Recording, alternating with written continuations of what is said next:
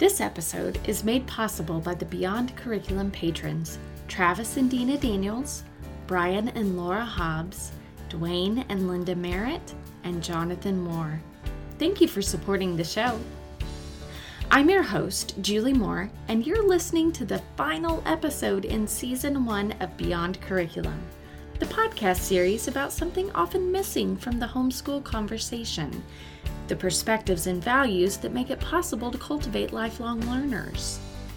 Last time on Beyond Curriculum, we began exploring a big what if. What if something goes wrong? For homeschool moms, little else can strike fear into our hearts like the concern that we may be adding the challenge of a learning disability in one or more of our kids on top of the already intense challenge of taking on the full responsibility of their education. I've seen that worry in many mothers' eyes over the years, and I've felt it in my own heart on 2 occasions, the first of which I shared with you in episode 8. And now I'll tell you about the second. Just as Jonathan is our quintessential firstborn, his second sister, Jordan, is our quintessential baby of the family in that she is very different from her 3 older siblings. All of our children have unique strengths and weaknesses. They are unique individuals, not just the Moore kids. But just as Jonathan has had the firstborn responsibility of being our guinea pig, Jordan has had to endure our bewilderment when she served as the reminder that even with our 4th child, we didn't have this parenting thing completely figured out. When it came time to teach her to read, I used the same reading lessons that had worked for both of her brothers and her sister. I assumed it would work for her. It did, and it didn't. We never blew through the lessons, but we never got stuck either. I never could pinpoint a problem, and I never could rejoice in a challenge fully conquered. We never surrendered in defeat, but we never breathed a sigh of satisfaction in our accomplishments. It was just always mediocre. And so we dutifully plodded along. In fact, I've often said that Jordan could read for 2 years before she believed she could read. And that puzzled me for years. As I started brainstorming potential episodes on learning disabilities, I asked Jordan, now 12, if she remembered what was going on during that time in her life. She said that part of it was being the youngest in the family. I'm a firstborn, so it never occurred to me what it must be like to be the youngest. Her life is constantly made up of challenges that everyone else has already conquered, skills that everyone else has already mastered, and milestones that everyone else has already passed. Every hard thing, every new thing, every good thing has become a normal thing for the rest of us.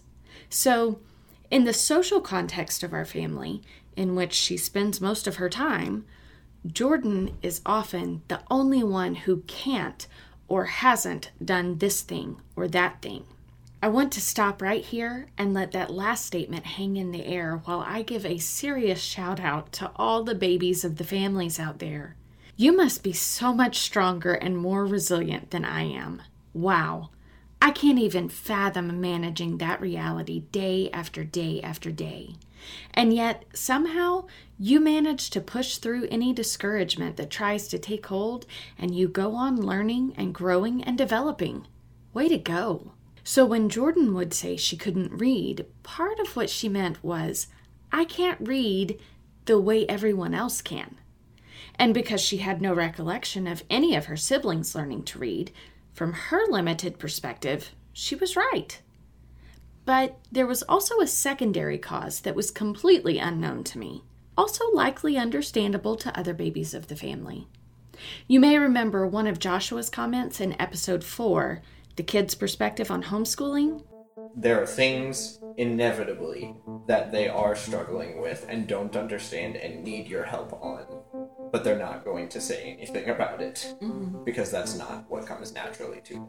Oftentimes, that's what got me into trouble, is when I was struggling with something and I needed that verbally processing, but oftentimes you had just had a very full day of wrestling him and wrestling one of the girls or Dad has had a really tough day, and so y'all are having to process that. And if I think that there's a chance that I can figure this out without having to be a problem for you, then I'm going to naturally want to do that. And eventually, sometimes that is helpful, but most times it builds a habit of not talking about it and not asking for help because I don't want to inconvenience my very tired and sacrificial mother. And the only way that I have seen that be fixed is by you taking the initiative to say, hey, it seems like you're struggling with something. Could you talk about that? And then I go, yes, my entire life is crumbling down around me. Thank you for asking. And then that reminds me to start building a habit of intentionally asking for help. But it usually comes as a result of you taking the initiative, being intentional to see into my life and not let me isolate myself.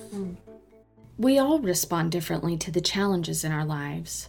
As I shared in the last episode, Joshua responded to the challenge of securing a busy mom's attention by stuttering when he was 3 and by isolating his decision-making as he got older. Well, Jordan figured out that as long as she couldn't read, she had automatically scheduled one-on-one time with that same busy mom every school day. And from her 5-year-old perspective, if she became an accomplished, independent reader, that guaranteed mommy time would be taken away. That's not a reward worth working for, is it? Hindsight being 20/20, of course, I can look back at both situations, the stuttering and the reading difficulty, and see reality staring me in the face.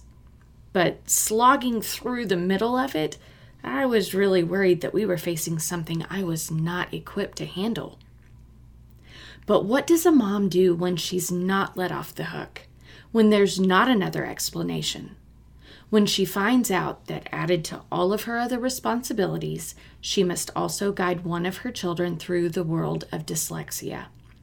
I have several mom friends, homeschool, private school, and public school, facing that reality. They're each doing a fantastic job, and they each have found different solutions. Chris is one of these moms. She's married to Kevin. They have 4 kids. Michael and Shannon are grown now, and twin sons Jonathan and Christian are the same age as our 3rd child, Jenica. I invited Chris and Michael to share their homeschool story with you. I was a school teacher, elementary school teacher, before I had my kids, and once I got pregnant with Michael, I knew that I was going to stay home with him. I wanted to do that. And then when it came time to start thinking about school, I really started feeling like God was leading us to homeschool. Most of our friends were doing private school or public school, and I'm kind of a follower, but I still felt like God really wants me to do this, and so I went ahead and did it. So I picked out my curriculum and stuff, and I started working with him, and I noticed pretty quickly that he was kind of having a hard time catching on to some things. I do remember it just not making any sense. Just looking at it, trying to, grasp these word patterns, like why certain letters, when they're positioned in a word in such a way that why they make the sound that they do. I remember just thinking as a little kid, it doesn't make any sense. I don't get it. I already felt like I was different because I was homeschooled, and then I felt like, man, what's wrong with me? Why? Right. My friends all get it. I can't figure it out. I knew he was a perfectionist. I could tell that, but, just wasn't really absorbing and understanding and learning the sounds of letters. And so, at first I thought, well, it's my first child to homeschool. Maybe I didn't pick a good curriculum. Maybe there's something wrong with my approach, So I tried a few different things with him, different types of methods, and I thought, maybe I just need to give him a little more time, because sometimes boys are not quite as ready for school, as early as girls can be sometimes. And I kind of observed other boys that were active and liked to do the kinds of things he did, and a lot of them weren't really reading yet either, so I didn't get too worried. But he was about 7 or 8 And we had been working on long and short vowel sounds still. And we just he could not get them. He was really struggling. And his younger sister, 2 years younger than him, she came along, and I started doing school with her, and I realized how easily things were coming for her. Like, for instance, I remember one day we were reading a poem or something, and I was asking Michael, can you hear the rhyming words? You know, he was trying to point out the rhyming words, and he couldn't hear them, but Shannon was in the background, and she would pipe up, oh, that rhymes with, you know, clock rhymes with dock or whatever, you know, and I realized, okay, he can't hear these rhyming words, and, you know, she easily can. I just started thinking, you know, I think maybe there's something going on here. And I remember I was starting to notice, you know, some of his friends were starting to read, the ones that maybe hadn't been early readers, they were starting to read now at this point. And at the time we were living in Stephenville, and they had a really good program for dyslexia in their school district. And I actually kind of had a connection with one of the diagnosticians in the school district. Her husband was actually teaching a homeschool class there in Stephenville. So I went to the school and I had him tested there, which was all free. It was in the public school. And the lady was really nice. She didn't put any pressure on me to put him in school or give me a hard time about homeschooling or anything like that. That was where he was first diagnosed as having a reading learning disability and a writing learning disability. And I remember asking the lady, well, how bad is it? Is it really severe? Is it just mild? And I kind of thought she would say mild, but she said, no, it's very severe. So that was kind of my first realization. Okay, this is, you know, we're dealing with something maybe more than what I can handle. Even though I have an elementary education degree, you know, I didn't feel like I had any expertise with learning difficulties. There are all these places you can go where it costs a lot of money to do all these different things, and then there's all these books with all these different thoughts on it. And I was just like, Lord, I do not know which thing to try. And I read a few books, and that kind of gave me a little direction. And about that time, we moved back to Fort Worth, because my husband was done with school in Stephenville. And I just looked in the phone book, and I found Texas Dyslexia Services. And it's a place where they do the Davis method. They do a lot of work with clay and a lot of kinesthetic kind of stuff. And Davis, they look at dyslexia as a gift that you have. You know, there are certain things that you're really good at because you're dyslexic, and then there are other things that it makes more difficult, like reading. Can you give me an example or two of those kinds of things? Visual, spatial kinds of things. That special ability that he has to be able to see things in 3D makes it a little harder to do those 2D things, you know, like the flat paper things. And so I thought, well, that seems like a positive approach to it. And I think he felt like he had some success with that, but he was starting to read, but not fluently. By this time, Michael, what did we say? You were about 11? Yeah, something like that. At that point, I had talked to some people at church that were teachers, and somebody had put me in touch with a language therapist. And I think she said the person that's doing the testing and the environment where the child is tested makes a huge difference in how they do. That's why we decided to go to Jill, private diagnostician, as opposed to like Scottish Rite or something that was free. So it was expensive, but we felt like it was worth it because she gave me some recommendations for his education. And I didn't follow all of them, but one of the things I did follow was I took him to a language, she was a speech and reading therapist. And, you know, I hadn't really thought about speech therapy, but she was a language therapist. And what she did, she worked with him a couple of days a week in her home, and then she basically gave me an education on this curriculum that she was using, which was Linda Mood. It's like a year of schooling to learn how to use the curriculum. So I felt like I was taking a college class or something. She would send me home with all these things to read, which she would work with him the 2 days for a couple of hours, and then I would work with him at home on the other days. And that's when he really started to feel like he was making progress. When I was in middle school, I played trumpet. When I first started playing in band, I remember I thought I might not be able to learn how to read music. Right. Yeah, but I was I went ahead and did it too. And I didn't have any problem. I don't know. It just made sense to me. It's totally different than learning. Yeah, to it's read. just like, okay, when I see this dot in that position, I put my hand here, and it's just a visual thing that you just practice over time, and there's muscle memory, and you just picked it right up. Interesting. And that's the thing with music. It's always the same. There's rules. Yeah. Follow There are the no rules. exceptions to those rules. No exceptions to those rules. They might do some funny things with key signature and all that, but even then that's explained, and they don't break it.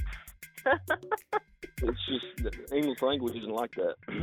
Yeah. Well, that reminds me, Michael, even when you were learning to write your numbers, you said, I wish all the numbers were symmetrical, like 8. Oh, yeah. He would always get them backwards. He'd be like, how am I supposed to remember 7 goes this way and, 6 goes this other way? And I wish all the numbers were just symmetrical. Then I couldn't write them backwards. When I did this language therapy with Mrs. Wilson, we went through this curriculum, and she broke it down in a way that made sense to the way that my brain works. And that's when things, for me, just really clicked. Helped me when I came across a word that I didn't know, that I couldn't read. It gave me the tools to figure out what word that was, how to say it, how I could, I could break it down into usually like 2 or 3 letters. So you're taking a long word and breaking it up into its syllables and the core parts of the word. So I was able to just basically to teach myself, like if I found a word that I didn't know how to read, I had the tools to read. And when I was able to read, then it was easier for me to write. My spelling was better, and that just kind of got better with time. The unique thing about that curriculum that he used, Julie, she taught him what his mouth should feel like when he said the different sounds. That whole curriculum was real counterintuitive to me. I never would have thought, I tried all kinds of things with him, but I never would have thought of doing the things that I learned to do. For example, the letter P is a lip popper, because when you say p, your lips pop. And so he learned what his mouth should feel like when he said those. Basically, they categorized by what your mouth did to make that sound. Yeah. So it really incorporated all of the senses. It did, yeah. Yeah, because you can see a picture of what your lips should look like, and then you can feel what your mouth is doing, and you can hear the sound and all that. You can see what it looked like, yeah. Right. You may have already picked up on this, but because it is such an important point for the mom who's wondering if this is a normal learning challenge or something more serious, I asked Chris to explain how to tell the difference. I could see that Michael was bright, but I could see that he could not perform up to that ability that I knew he had. And with my other kids, I saw them have struggles, but either trying a different way or giving it a little bit of time and coming back to it later, a little bit more time to develop, they seem to continue to move forward.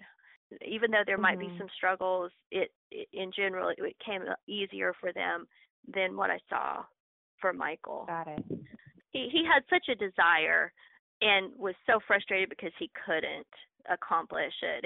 So it helped me to see, okay, it's not just I don't feel like doing this or I'm bored with this. It was really, I really want to do this and I can't. Now we come to my favorite part of their story. One of the biggest reasons I wanted Chris and Michael to share their story is because Michael is grown and has successfully launched into adulthood. He's not a kid still struggling with his schoolwork. Chris has completed her responsibility of seeing him all the way through his education. So they tell their story not as it is in progress, but knowing how it turned out. And I'm sure you're wondering that very thing. How is Michael doing today in the adult world? I forget I'm dyslexic. Really? You know, I mean, I sometimes have to remind myself, like, you're dyslexic, give yourself some slack, you know, because I forget Right. sometimes, because it's just, you know, now I just read and write, you know, like, and I don't even really think anything about it. You know, it used to be, it used to take everything I had just to sit down and write something or read a book. It just took everything I had. But now, you know, it's just not as big of a deal, you know, as it used to be. I'm not the best speller. You know, my handwriting doesn't look the greatest, you know, and I'm still not real comfortable reading out loud. I can do it, but it's just a little hard for me, you know. Some people can just do it, and it feels real natural, and you know, it just flows. But for me, it's just a little difficult for me to get the words out, you know. It's just one of those things. Just the more I did it, once I understood it, once it was shown to me in a way that made sense to me, made sense to the way that my brain works, then it all just kind of fell into place, and I could just learn. Yeah, my mom, my parents, you know, they did a great job. They handled it well. I've seen kids who they didn't have the kind of help that I did. They just struggled for a long, long time, and you know, I was able to get it sorted out relatively quickly. For anybody that, you know, has dyslexia or learning disability, you know, just know that God made you the way He is for a reason.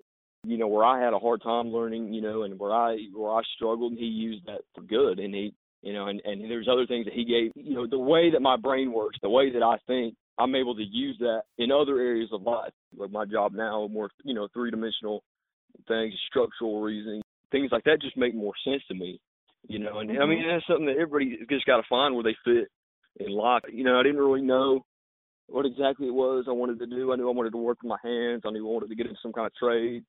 And I just kind of went where I had an opportunity, and I really enjoyed it. It just came really naturally to me. It was just like, this is what I'm supposed to do.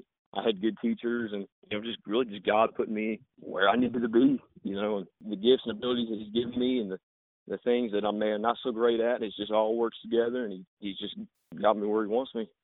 I had kind of put Michael in a box, especially in high school. I was thinking I want him to do the college prep thing, and you know, I had his high school years all mapped out, and my husband had to, you know, come to me and say, look, that's not Michael, that you're going to have to think outside the box. This is not him. This is not what he needs to do. Sometimes you have to let go maybe of some expectations that you had and say, who is my child, and what is their strength, and what do I need to do for them? It may look a whole lot different than your best friend's child, or, you know, or one of their other siblings. That's the beauty of homeschooling. Right. That's why we do it. That's why we do this crazy thing. We're not teaching the curriculum, we're teaching the child. Exactly. You may not believe this, but that really is how the interview ended. Chris and Michael's own words have brought season 1 full circle. We all have our own stories with their own circumstances, challenges, and capabilities. But we also face common changes when we homeschool. We all find a box or two we have to get out of in order to give each of our children what they need, and we have not failed if that looks different than it does for other children. This is best accomplished when we team well with our spouses and our kids by seeing things from their perspectives. There will be areas in which we need to approach our sons' educations differently than our daughters, and surrounding ourselves with encouragement and like-minded homeschoolers can help us keep going for the long haul. When it looks like something may be going wrong, it's important to take the time to zoom out and look for clues in the big picture that can help us solve the real problem. All of that is the beauty of homeschooling. That's why we do it. We're not teaching a curriculum, we're going beyond curriculum. And with that, I'm excited to announce we have reached the end of season 1. We did it! Thank you so much for sharing in this maiden journey. Thanks to all my guests who have shared parts of their homeschool stories on this show. Y'all have been such an encouragement to the homeschool community. I want to give a special thanks to all the volunteers who made this first season a great success. I couldn't have done this without you. Brian and Glenda Kropp, Brian and Laura Hobbs, Jonathan and Joshua Moore, thank you for all your valuable feedback that helped me with editing the show. Lydia Wong, thank you for editing almost every episode, for taking over the artwork, and for encouraging me through the entire season. And to my husband, Jeff, thank you for lending your talent, creativity, and expertise with the music as well as the production of every episode. I don't think I would have had the courage to start the podcast if I didn't know you were by my side every step of the way. A special thanks goes out again to my patrons for supporting the show, and thank you to all my listeners. Without you, what would be the point? I'm so energized and encouraged as I watch the show's numbers getting bigger and bigger each week. What makes that so exciting is that I know each of those numbers represent new friends I have the privilege of entertaining, encouraging, and helping. Thank you for allowing me to be part of your life. So what comes next? Well, I'll tell you. In a few more weeks, I'll release a bonus episode that introduces Season 2. It's going to be great, and I can't wait to tell you all about it. I've really enjoyed sharing this season with you.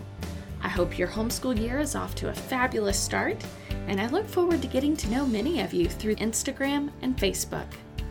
Thanks so much for listening.